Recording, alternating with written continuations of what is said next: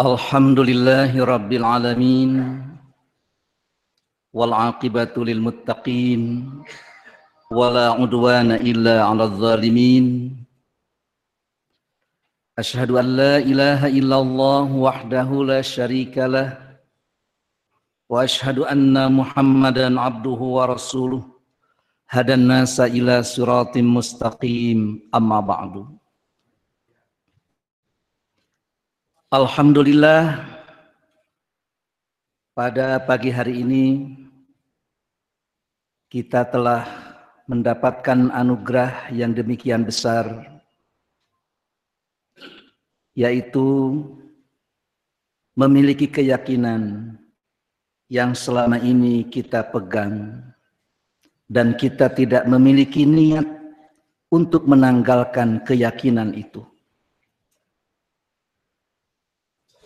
Ada ungkapan, bersatu kita teguh, bercerai kita runtuh.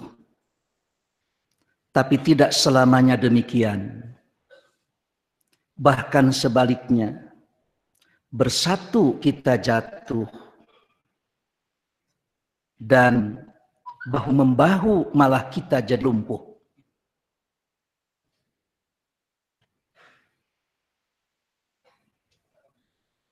Tidak selamanya bersatu kita teguh, bercerai kita runtuh. Tapi justru kompromi kita tersisih. Bahu-membahu malah jadi lumpuh. Ini yang kita rasakan dan kita saksikan sekarang. Mungkinkah api dengan air itu bersatu? Ari cai tiasa ngahiji sareng seuneu. Nabi Musa alaihi salam berdoa, "Fafruq bainana wa bainal qaumil fasiqin." Ya Allah, pisahkan antara kami dan antara kaum yang fasik. Artinya, api Islam tidak akan bisa bersatu dengan air komunis. Ketika api bersatu dengan air, api yang akan padam.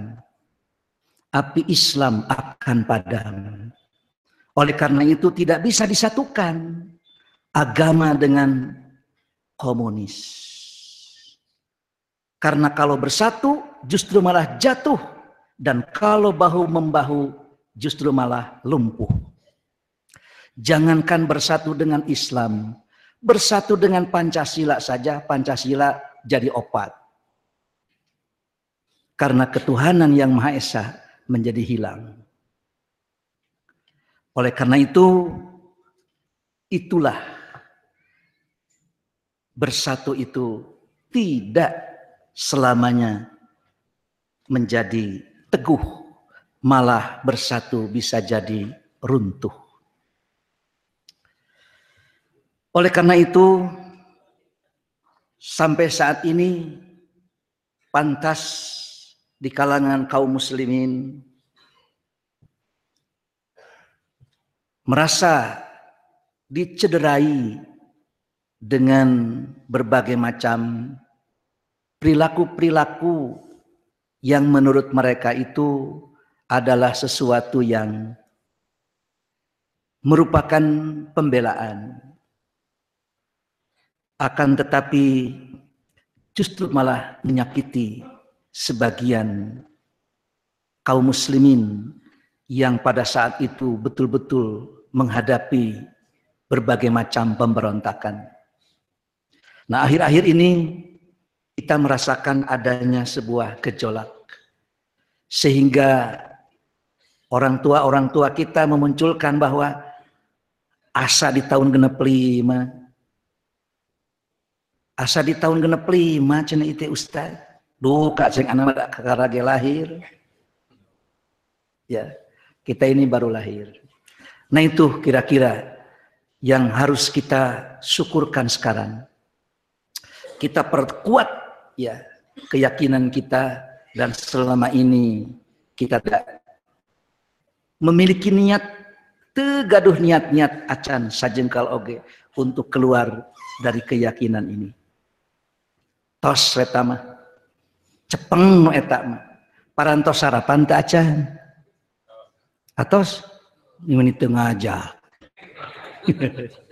nu teu acan sarapan nu atos sarapan ya tentu saja mudah-mudahan menjadi tenaga.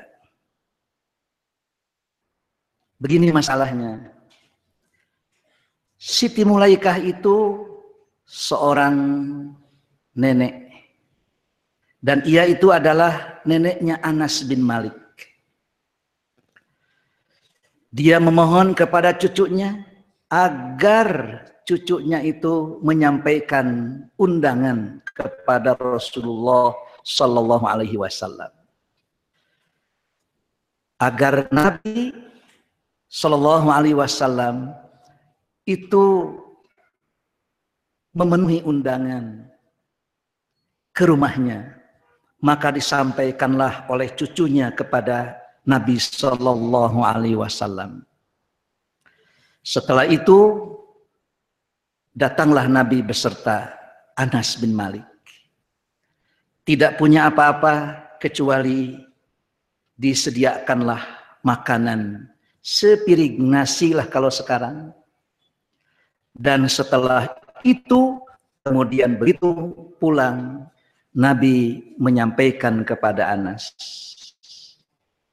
Bajanas anjen bukani teh ahli surga. Mengapa ya Rasulullah nenekku masuk surga?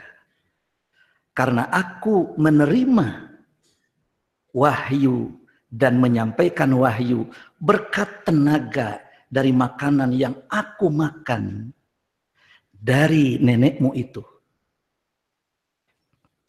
Tah ari ayeuna nu dianggo tanaga kanggo ngaji jihad di dieu teh tanaga nu mana?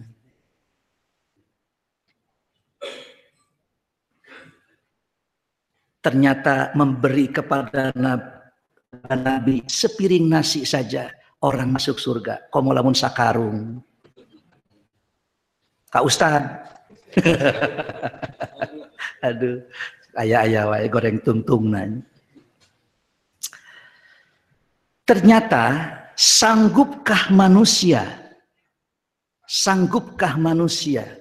merubah makanan menjadi tenaga? Sanggupkah manusia mengkonsumsi air vitamin menjadi energi? Cik sanggup henteu urang. Ngarobah ieu tuangan jeung leuteun jadi tenaga. Siapa yang merubah makanan menjadi tenaga? Siapa yang merubah vitamin menjadi energi? Tidak ada yang sanggup. Tidak ada yang sanggup. Sekejap mata pun tidak ada yang sanggup. Teu sangem cenah abdi mah. Tidak bisa. Bahkan ada sebuah riwayat, janganlah engkau membebani aku, menyerahkan urusan badanku ini kepada diriku sekejap mata pun, karena aku tidak sanggup.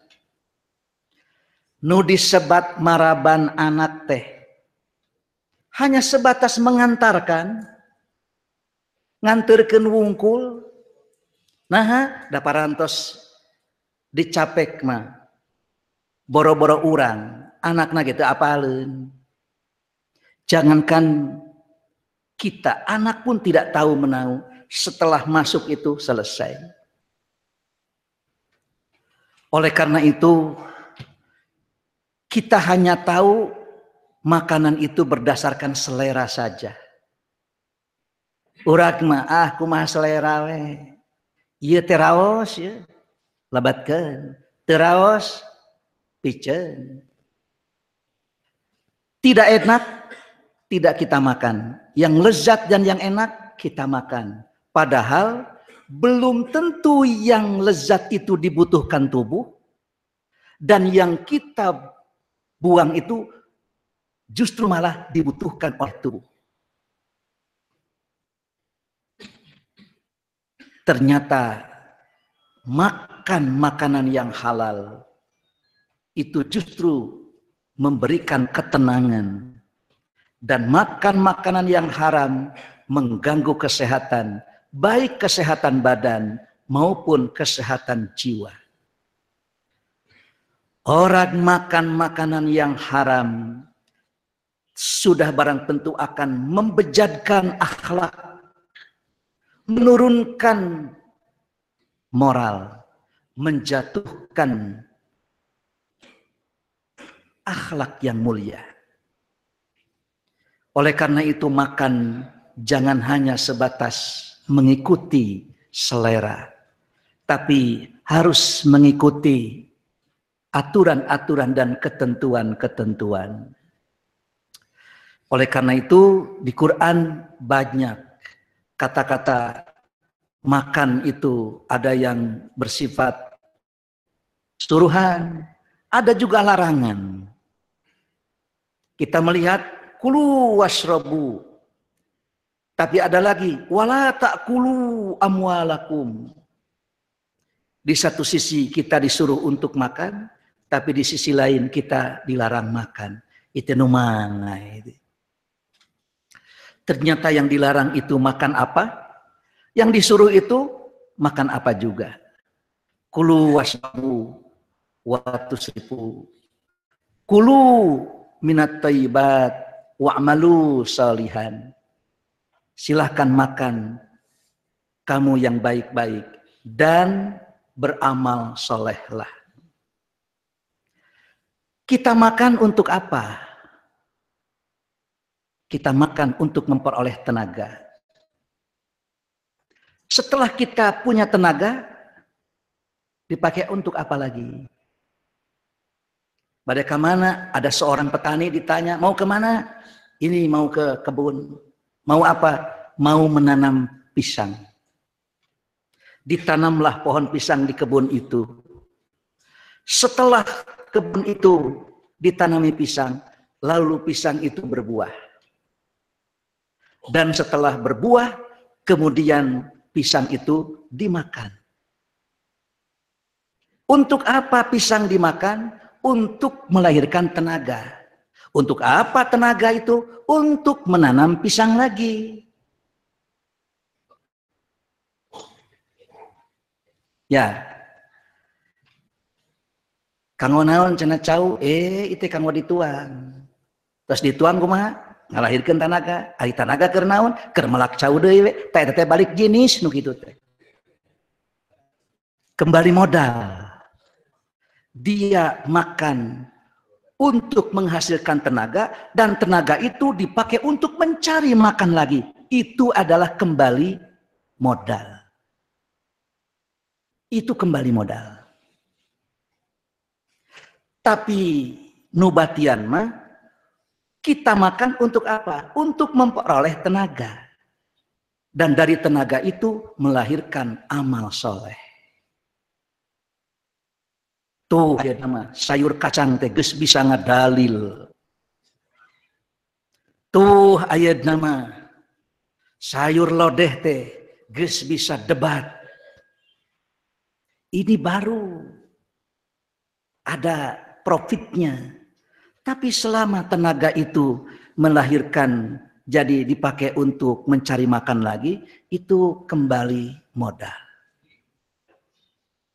Ada santri-santri yang dididik oleh ustadz-ustadz di Bandung, sekarang sudah menjadi ustadznya di luar Jawa. Baru terasa, alhamdulillah, tuh gening, sayur kacang teh aya nama. Geus barisa ngadaralil di dituna. Sudah bisa disebar ke tiap-tiap pedalaman. Ini baru ada profitnya. Batian ayeuna mah.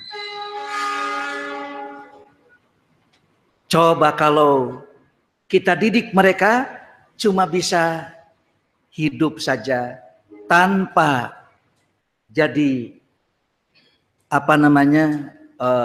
tanpa mereka menjadi orang yang beramal soleh. Justru amal soleh inilah yang menjadi batik nate eta.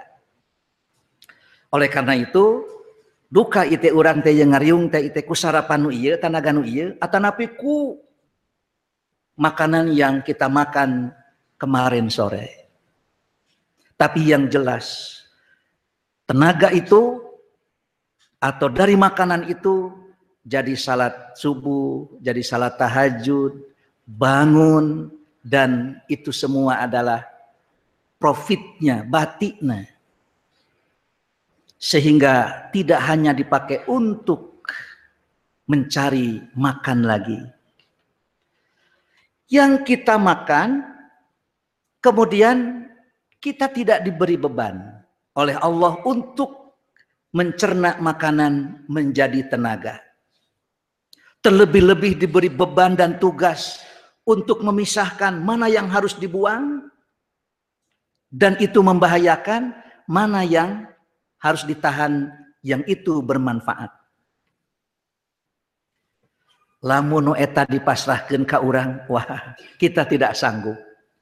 Kebisi anu manfaat dipikeun, nah ari nu bahaya dikeungkeuweuk. Naon buktina?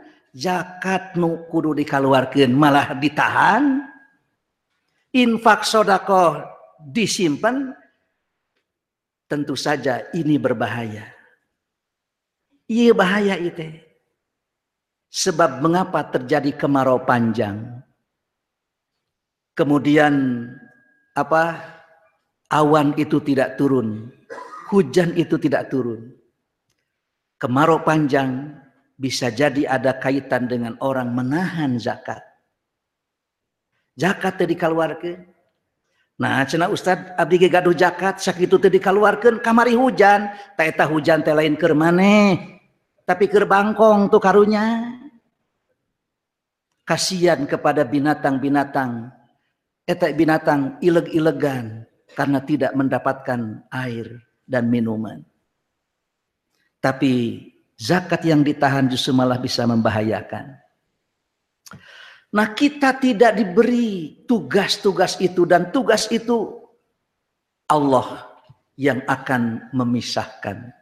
Mana yang wajib dibuang dan itu membahayakan, mana sesuatu yang bermanfaat yang harus ditahan. Sehingga ketika seorang buang kotoran dengan tulus, jujur dan ikhlas, alhamdulillah alladzi adhaba anil adza. Segala puji kepunyaan Allah, zat yang telah membuang mayu'dzini, apa yang membahayakan bagi diriku, wa amsaka alayya ma yanfa'uni, dan menahan sesuatu yang bermanfaat bagi diriku. Nya we nu bahaya-bahaya teh bakal keluar, Allah buang. Begitu Allah buang, melalui apa dibuatnya itu? Ada khusus lubang pembuangan. Bisa jadi melalui pori-pori, kesang tamah namina, kesang oge tetepan macam-macam. Ada kesang keringat itu di dahi, ini berbeda dengan keringat di ketiak. Nu dikelek mah kieu tah sengitna, nu di luhur mah kitu tah ambungna. Itu dibuang sedemikian rupa. Ada yang dibuang melalui hidung. Nu dina pangambung ge aya dua. Aya nu disebrengkeun, eta mah minangka anu rada kentel, tapi kapan aya nu garing mah diala we gitu. Nah, pan benten. Nu itu mah ohel, nu ieu mah korong.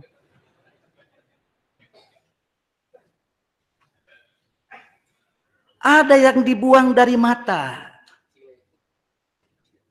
Yang dibuang dengan mata itu bisa jadi ada yang mencair, disebutnya air mata. Tapi ketika seorang itu kapereungpeunan, lalu ada pasir, maka jangan khawatir. Besok kita buang. Nyawe dikitukeun teh aya zat padat tapi ternyata meni lembut teh pisan. Disebutna teh cileuh teh. Jangan khawatir. Begitu juga dibuang melalui telinga. Aya 2 rupi deui teh. Aya nu garing mah disebatna teh tai ceuli mah. Tapi nu baseuh mah panconge.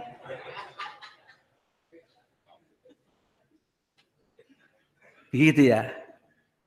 Apalagi yang dibuang dari mulut. Dibuang dari mulut. Alah aya naon ye? Buah dikecerotkeun. Dina kaayaan sadar eta mah ciduh namina. Tapi lamun teu sadar mah tiba-tiba keluar, teh eta mah pan benten deui. Namina teh pan acai. Tapi nu ada entol mah pan teh reuhak namina teh. Semuhun acai teh lamun teu nuju kulem. Ai nuju kulem mah pan naon namina teh? Tuh.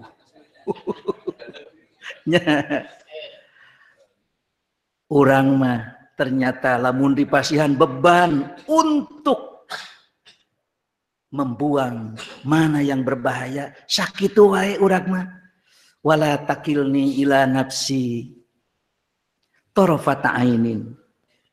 Janganlah engkau memberikan beban kepadaku sekejap mata pun untuk mengurusi urusan-urusan seperti itu.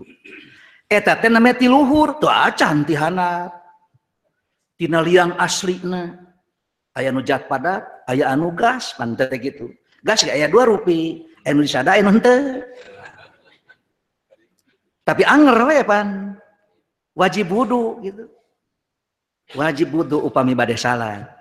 Batal sote upami nu gaduh wudu, anu teu gaduh wudu mah bade kaluar sareng sagala rupina kepek we. Teu ngabatalkeun. Nah make batal sagala rupi, pan wuduna ge henteu.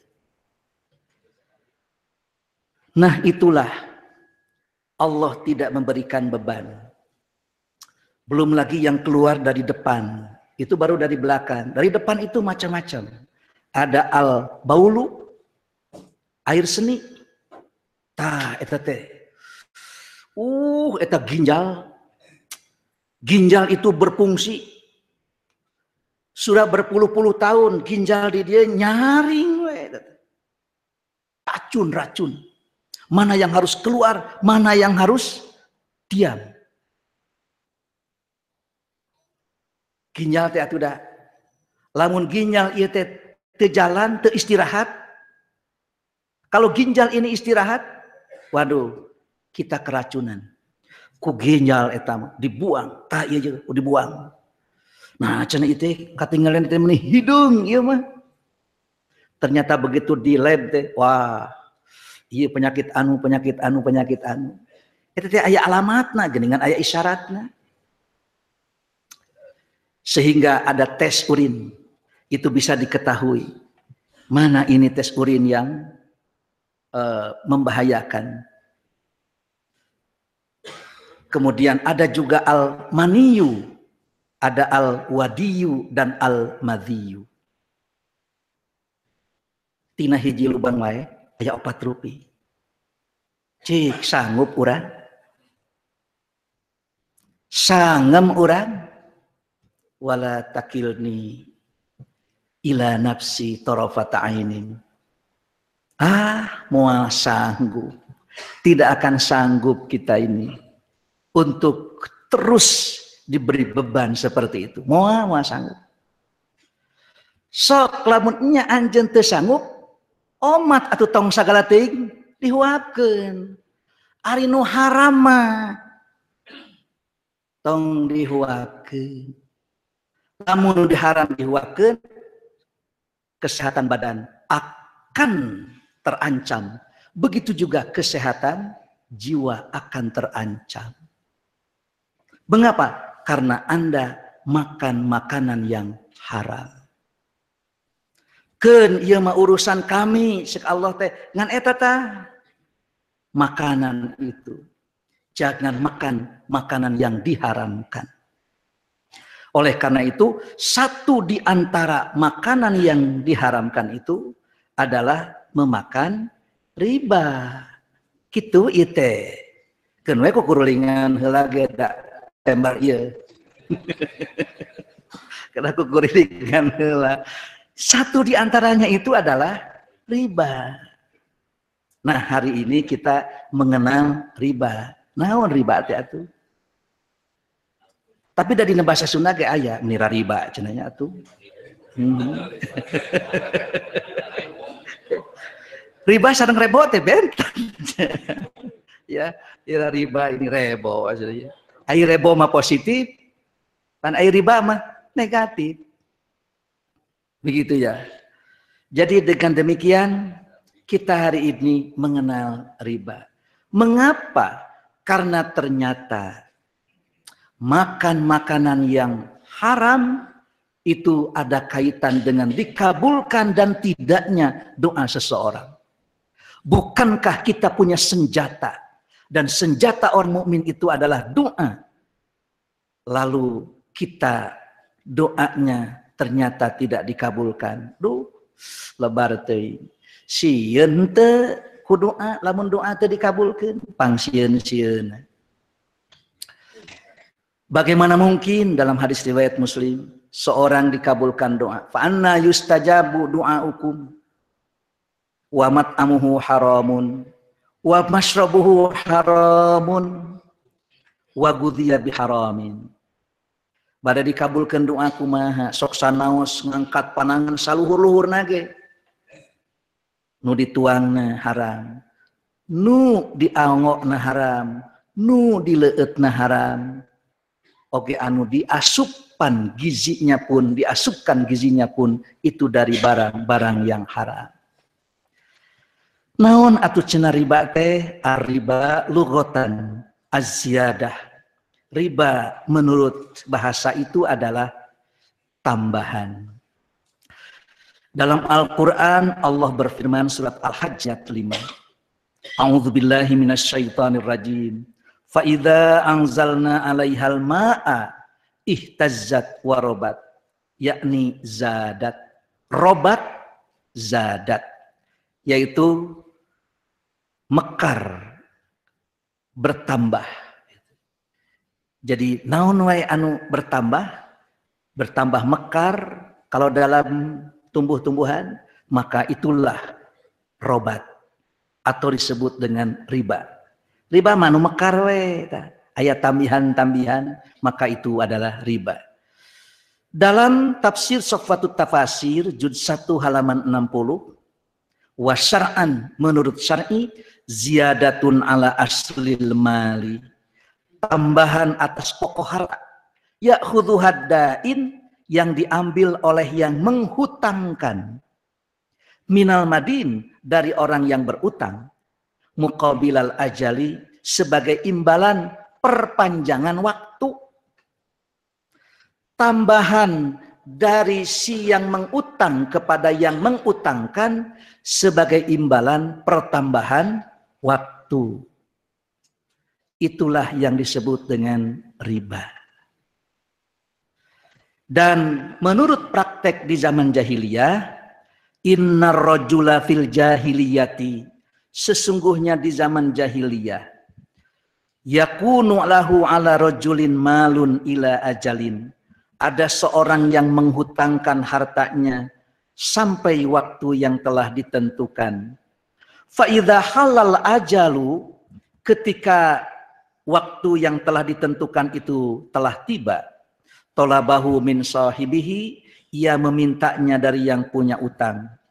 Fa yaqulul ladzi alaihi dain, maka yang punya utang itu mengatakan, akhir anni dainaka wa aziduka ala malika. Aduh, tolong tangguhkanlah utangku dariku, nanti aku tambah terhadap hartamu itu. Fayaf'ilani dzalika, maka keduanya sepakat untuk mendapatkan tambahan itu dikarenakan ada pertambahan waktu. Fadzalikal riba ad'afam mudha'afatan, itulah yang disebut dengan riba yang ad'afam mudha'afatan, Tidak disebutkan lebihnya berapa persen. Apakah 1%, 2%, tapi yang jelas ada kelebihannya. Dan itulah yang disebut dengan ad'afan mudha'afatan. Fanahahumullahu azza wa jalla fil Islam anhu, lalu Allah azza wa jalla ternyata melarang mereka di dalam Islam seperti itu. Tak iya riba teh. Beginilah kalau orang mengenal riba. Tak iya riba teh. Bank itu tidak haram. Tidak ada satu dalil pun yang mengatakan al-bank haramun. Tidak. Tidak ada. Baik di Quran maupun di hadis tidak ada yang mengatakan bahwa bank itu haram. Bank iya mah haram, tapi bank iya mah makruh. Bank itu mah mubah. Nah, gitu. Jadi bank itu tidak ada yang haram, tidak ada yang makruh. Bank itu tidak ada dalil pun, satu dalil pun yang menyatakan bahwa bank itu haram. Tapi bank yang memberlakukan di situ riba, maka tentu saja yang haram itu ribanya, bukan perbankannya. Gitu. Inilah tinggal ditasarufkan saja, tinggal dimasukkan saja. Apakah selama ini begini? Praktek riba di zaman jahiliyah, ada seorang yang mengutangkan, lalu seorang yang meminjam. Kemudian yang meminjam itu menjanjikan, manawi bade namut artos itu 1000, kayak mingon payun dibayar. Begitu minggu depan, mana itu teh? Pan bari dibayar di dan iya, aduh, kalau resah nuju kosong. Kumalamun minggon payun, kenwe janten 1100 gitu. Ternyata nyatu ai kitu mah. Keduanya sepakat. Maka ternyata itulah yang disebut dengan riba. Tah nu 100 teh eta riba. Dan tentu saja mudahnya atau gampilna ku urang dengan seperti itu saja sudah selesai. Tinggal ditasarufkan, tinggal dicek apakah yang selama ini orang melihat seperti itu atau tidak. Begitu. Tinggal tidak usah ditanya lagi, Ustadz apakah ini riba atau tidak. Tak iya lebih dekat dengan itu seperti itu. Dan riba itu, larangan riba itu termaktub dalam Al-Quran maupun Al-Hadis. Dan tidak ada larangan riba yang ancamannya itu ringan, itu tidak ada. Ancaman orang makan riba itu ternyata luar biasa. Dalam surat Al-Baqarah Allah berfirman, alladzina ya'kuluna riba, orang-orang yang makan riba, la yaqumuna illa kama yaqumul ladzi yatakhabbathu syaitan minal mas. Mereka tidak bisa berdiri kecuali dia berdiri yang ditempeleng setan, diharu setan karena tamparannya. Jalmi ditampiling ku setan, tamun hoyong terang jalmi ditampiling ku setan, orang yang sedang terlilit dan terjebak dengan praktek-praktek ribawi. Diajak ngobrol, rengat itu teh. Ya, mastakana rengat. Nah, itulah orang yang yatakhabbathu syaitan minal mas. Tapi juga ada yang mengatakan ahli tafsir bahwa ini nanti pada saat dibangkitkan di alam kubur dia akan sempoyongan karena dia makan riba. Dzalika bi annahum qalu, yang demikian itu lantaran mereka mengatakan innamal bai'u mislur riba. Jual beli itu seperti riba. Ini sebetulnya tasbih maklum. Mestinya itu innamar riba mislul bai'. Apa bedanya riba dengan jual beli? Jual beli juga kan kepengen untung. Ini juga pengen untung. Cuma dari meminjamkan uang. Nah itu. Meminjamkan uang lalu ingin untung. Maka untung hanya karena meminjamkan uang dengan perpanjangan waktu. Maka itulah yang disebut dengan riba. Wa halallahu al-bai'a wa harrama riba, tapi Allah menghalalkan jual beli dan mengharamkan riba. Faman ja'ahu mau'izatum mir rabbih, siapa orang yang telah datang kepadanya nasihat dari Tuhannya, fantaha, lalu dia berhenti, falahu ma salaf, maka baginya apa yang telah lewat, nu atos ma atos we, wa amruhu ilallah, dan sekarang urusannya sudah kembali kepada Allah. Ya Allah, aku tobat, sudah tidak akan lagi mengulang lagi. Tapi waman ada, siapa orang yang kembali lagi ngawitan ya, siga nama da ieu mah madorot atuh, ieu mah darurat. Waman ada faulaika ashabun nar, maka mereka itu akan menjadi penghuni neraka, hum fiha khalidun. Yamhaqullah, Allah cabut keberkahan minar riba, dari riba. Wa yurbis shadaqat, dan Allah suburkan keberkahan dari sedekah. Wallahu la yuhibbu kulla kafarin asim, dan Allah tidak suka kepada orang yang kufur serta berdosa. Ini ayat-ayatnya sepertinya ya berat sekali. Innal ladzina amanu wa amilus shalihat wa aqamus salata wa atuz zakah lahum ajruhum 'inda rabbihim wala khaufun 'alaihim wala hum yahzanun. Orang yang beriman dan beramal saleh, mendirikan salat dan mengeluarkan zakat, bagi mereka pahalanya di sisi Tuhannya, dan tidak ada rasa takut kepada mereka, dan tidak ada juga mereka merasa sedih. Ya ayyuhalladzina amanu taqullah, wahai orang-orang yang beriman, bertakwalah kalian kepada Allah. Wadharu ma baqiya minar riba, tinggalkan apa yang tersisa dari riba itu. In kuntum mu'minin, jika kamu betul-betul beriman. Fa illam taf'alu, jika kalian tidak lakukan, fa'dzanu biharbin minallah wa rasulih, maka izinkan perang dari Allah dan Rasulnya.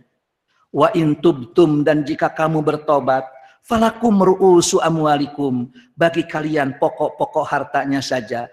La tadlimun wa la tudlamun, jangan kalian mendolimi dan kalian tidak boleh mau didolimi. Wa in kana dzu usratin, jika memang kalian itu memiliki kesulitan, fanadhiratun ila maisaratin, tunggu sampai ada kemudahan. Wa antasaddaqu khairul lakum, dan mensedekahkan itu lebih baik bagi kalian. In kuntum mu'minin, jika kalian itu beriman. Asa teu aya anu entengnya. Aduh, kumaha ya? Tidak ada yang ringan. Itu baru beberapa ayat. Di dalam surat Al-Baqarah nu deet we eta mah. Ternyata dalam surat Ali Imran Allah pun menyampaikan, ya ayyuhalladzina amanu la ta'kulur riba ad'afan mudha'afatan. Wahai orang yang beriman, jangan sekali-kali kamu makan riba yang berlipat ganda. Bertakwalah kamu kepada Allah, la'allakum tuflihun, agar kamu mendapatkan kebahagiaan. Tuh, itu asa tegara renah. Fabidzulmin minal ladzina hadu, dan karena kedzaliman orang-orang Yahudi, haramna alaihim thayyibat, kami haramkan bagi mereka makanan yang baik-baik. Uhillat lahum, yang dahulu dihalalkan. Wa bisaddihim an sabilillahi katsira, dan karena mereka sering menghalangi orang-orang dari jalan Allah. Wa akhdhihimur riba, dan karena mereka memakan riba. Wa qad nuhu anhu, padahal riba itu dilarang. Wa aklihim amwalan nas bil batil, dan karena mereka memakan harta dengan cara yang batil. Wa a'tadna lil kafirina minhum adzaban alima, dan kami sediakan bagi orang-orang kufur itu di antara mereka ada azab yang pedih. Wa ma ataitum min riban, dan sesuatu riba yang kamu berikan, liyarbu fi amwalin nas, supaya bertambah harta orang-orang, fala yarbu indallah, sesungguhnya hakikatnya itu tidak bertambah. Bisa jadi angka nanamangahan, nolna namihan, tapi fala yarbu indallah. Tina 5 juta jadi 10 juta, berarti namahan kumaha. Tapi menurut zat yang maha pemberi rezeki, fala yarbu, sebetulnya tidak bertambah. Bisa jadi berkurang secara nominal, tapi justru malah yurbis sodaqot. Menurut Allah itu bertambah. Cik lamun ku Allah disebutkan tenamahan, cek urang namahan. Badai kumaha. Fala yarbu indallah. Wa ma ataitum min zakatin turiduna wajhallah faulaika humul mudhifun.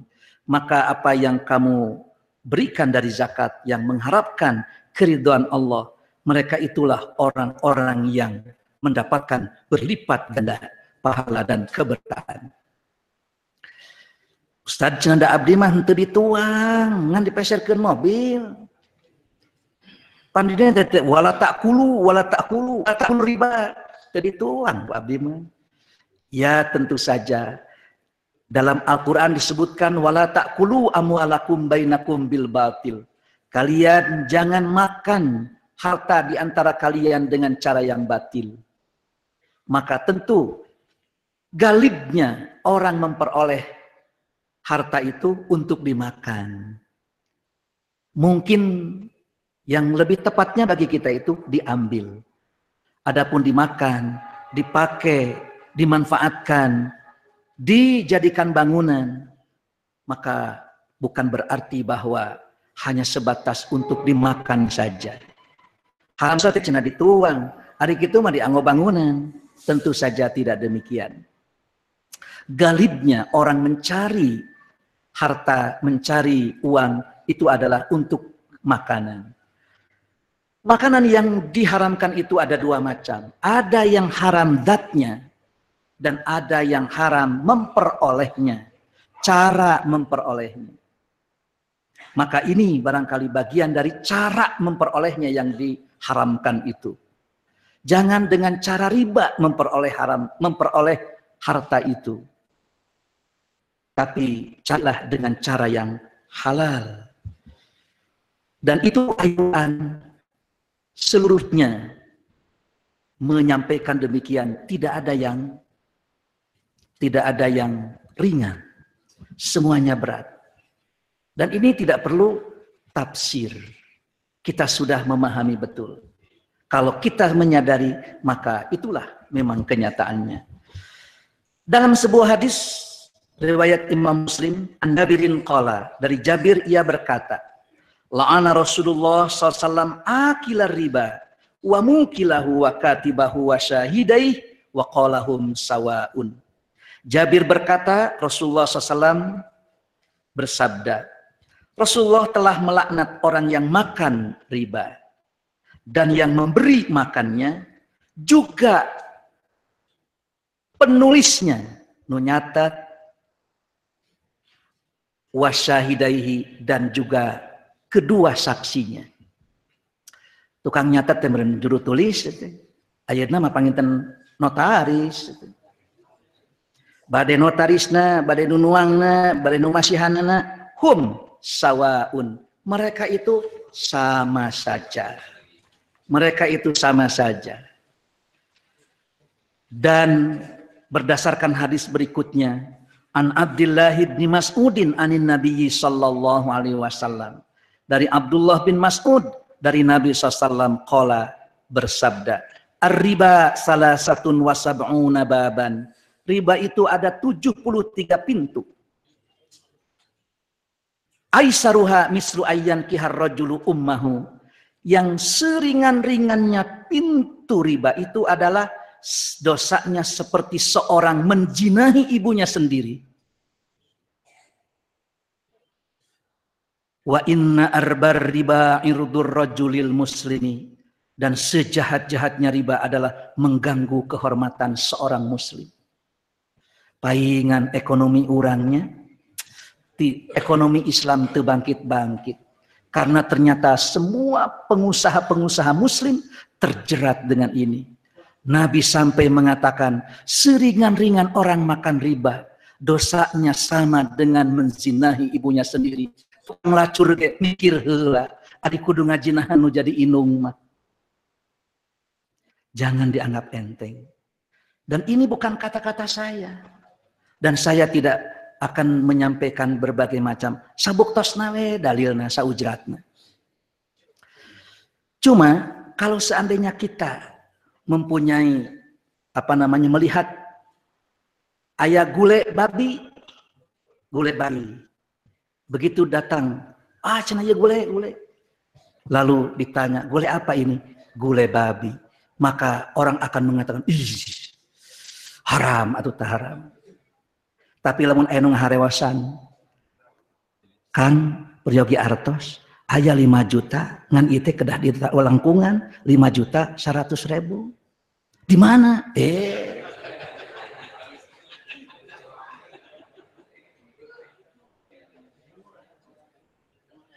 Sakitu mah atuh, keneh kamana di mana itu? Mengapa ketika ada daging babi, bibiri gidigan ini ngai daging babi. Tapi begitu anu ngarewas, dipali ditu. Aya. Eta mah teu kedah 10%. Sakieu ieu 2%. Di mana? Tapi begitu disediakan daging babi. Ini barangkali.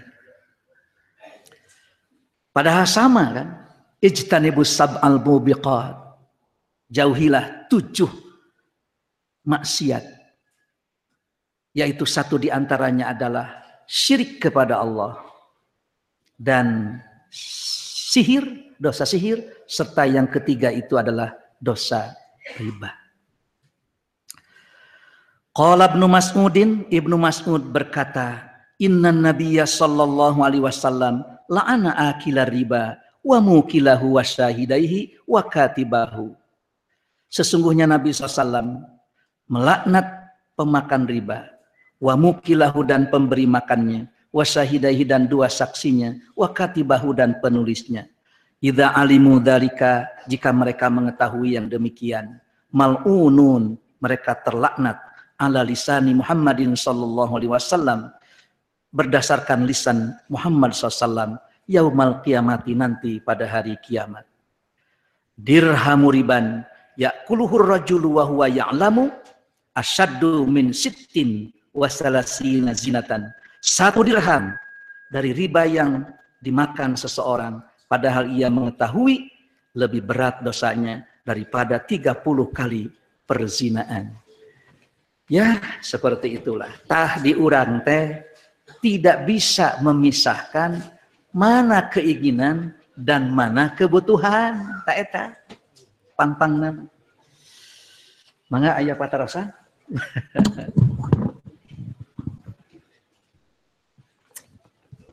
Ustaz, apa ya namanya opat, mudah-mudahan opatnya. Pertanyaan pertama, Ustadz, gimana kalau usaha dijalankan dengan pinjaman uang dari bank karena modal yang tidak cukup dan putaran uang masuk yang lama, jika perlu pinjaman dari bank untuk beli bahan bakunya? Ya, sebetulnya pinjaman dari bank itu kan tidak ada masalah, asal bebas dari riba pinjamannya.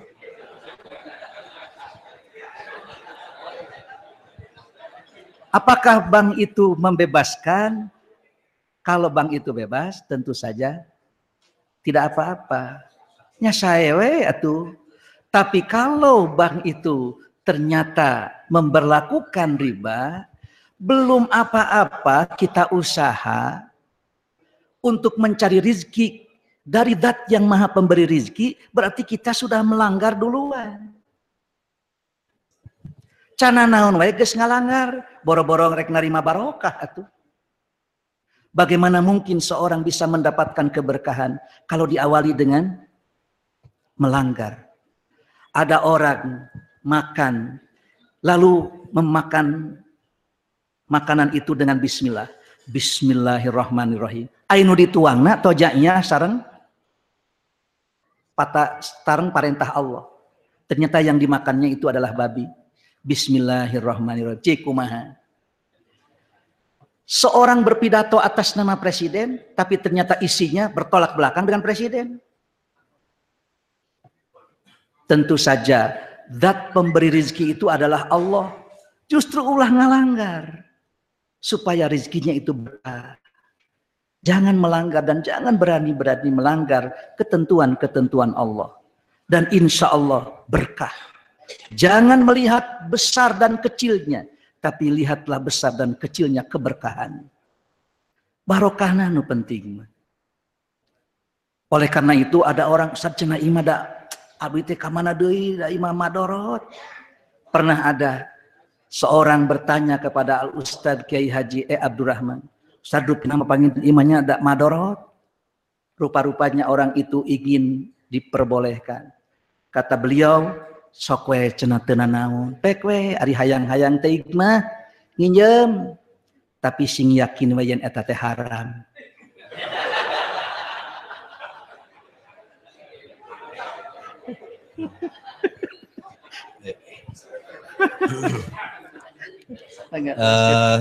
Ini masih bab pinjaman nih kan. Ustadz, kalau sudah pinjam ke bank dan masih lama waktunya, apa yang harus dilakukan? Padahal kalau lihat jumlah, kecil kemungkinan untuk dilunasi dalam waktu dekat. Bagaimana Ustadz solusinya? Katanya. Ya, nomor kahiji mah tobat heula, yang ieu teh haram. Urang teh tos ngalanggar. Tentu saja kita bertobat. Gusti abdi teh geuning ka dieu, ngadon ka dieu. Da bohongan atuh lingkungan. Begitu. Setelah itu apa yang kita punya?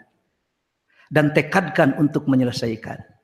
Insya Allah Allah akan memberikan tenaga. Ngeteh hese, tapi bukan berarti tidak bisa.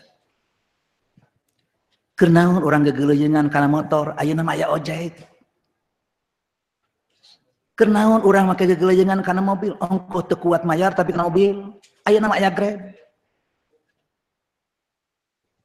Teu kitu jalan kaki we nah meh sehat. Tini mang kudu ngalanggar. Begitu kalau seandainya kita punya aset. Nyari teh aset mah wayahna we urang teh. Ikhtiar mah terus. Karena walau bagaimanapun kita sudah terjerat. Kakara ayeuna aduh nya. Begitu. Terus bagaimana kalau menyimpan di satu, misalnya menyimpan di satu perusahaan 1 juta saham barang ya, 1 tahun dan setiap bulan dapat persentase, itu termasuk riba nggak sih? Kalau seorang menyimpan dengan tujuan syirkah, seorang itu bersyirkah lalu ada keuntungan, cuman eta ari syirkah mah.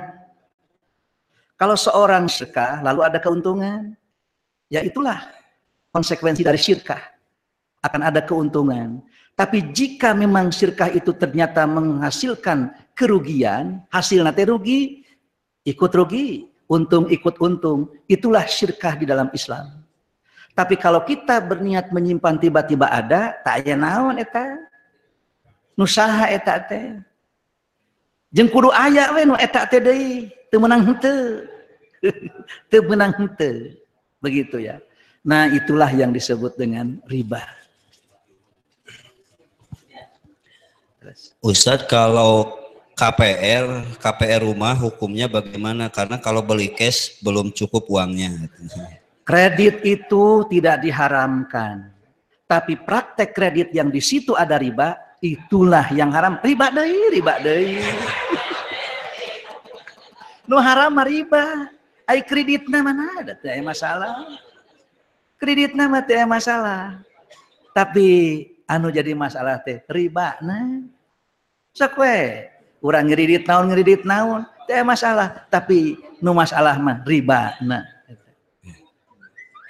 Yang terakhir tapi dua pertanyaan. Yang pertama, boleh nggak antara cash dan kredit berbeda nilainya? Ya. Yang kedua, kalau meminjam uang lalu ketika membayar dalam waktu sekian lama jadi lebih, itu termasuk riba tidak? Ya, seorang menjual ini untuk cash sekian, ini untuk kredit sekian, itu tidak menjadi masalah. Sepanjang antarodin, keduanya itu sama ridho, tidak menjadi masalah. Begitu juga seorang yang tadi apa? Meminjam, ya. Mengembalikannya dengan lebih.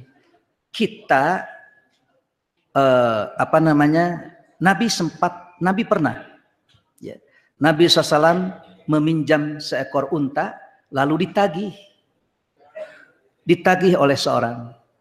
Ketika ditagih, kemudian Nabi pada waktu itu yang menagihnya agak kasar. Dan waktu itu sahabat yang bertindak. Itu pantas atuh nagihkan Nabi jika gitu. Kata Nabi, biarkan. Orang yang punya hak itu kan boleh bicara. Dan bicara apapun dia memang berhak. Tidak mengapa. Dan Nabi pada waktu itu, tolong ambilkan itu unta yang sesuai dengan yang dipinjam. Maka dicarinya unta yang sesuai, ternyata tidak ada. Yang ada itu unta yang lebih dari dia, lebih untanya. Lalu sahabat melapor kepada Nabi, ya Rasulullah, teu aya cenah anu persis kitu mah, ieu mah sararae wungkul. Kata Nabi, tidak ada yang lebih baik kecuali apabila dipenuhi utang itu dengan sebaik-baiknya. Jadi pada waktu itu ternyata Nabi memberi lebih. Dan ketika itu memberi lebih, maka tidak menjadi persoalan. Asal jangan ditentukan. Omat engke kudu diluwihan eta. Itulah yang disebut dengan riba. Sekian saja, aqulu qauli hadza wa astaghfirullah li wa lakum. Wassalamualaikum warahmatullahi wabarakatuh.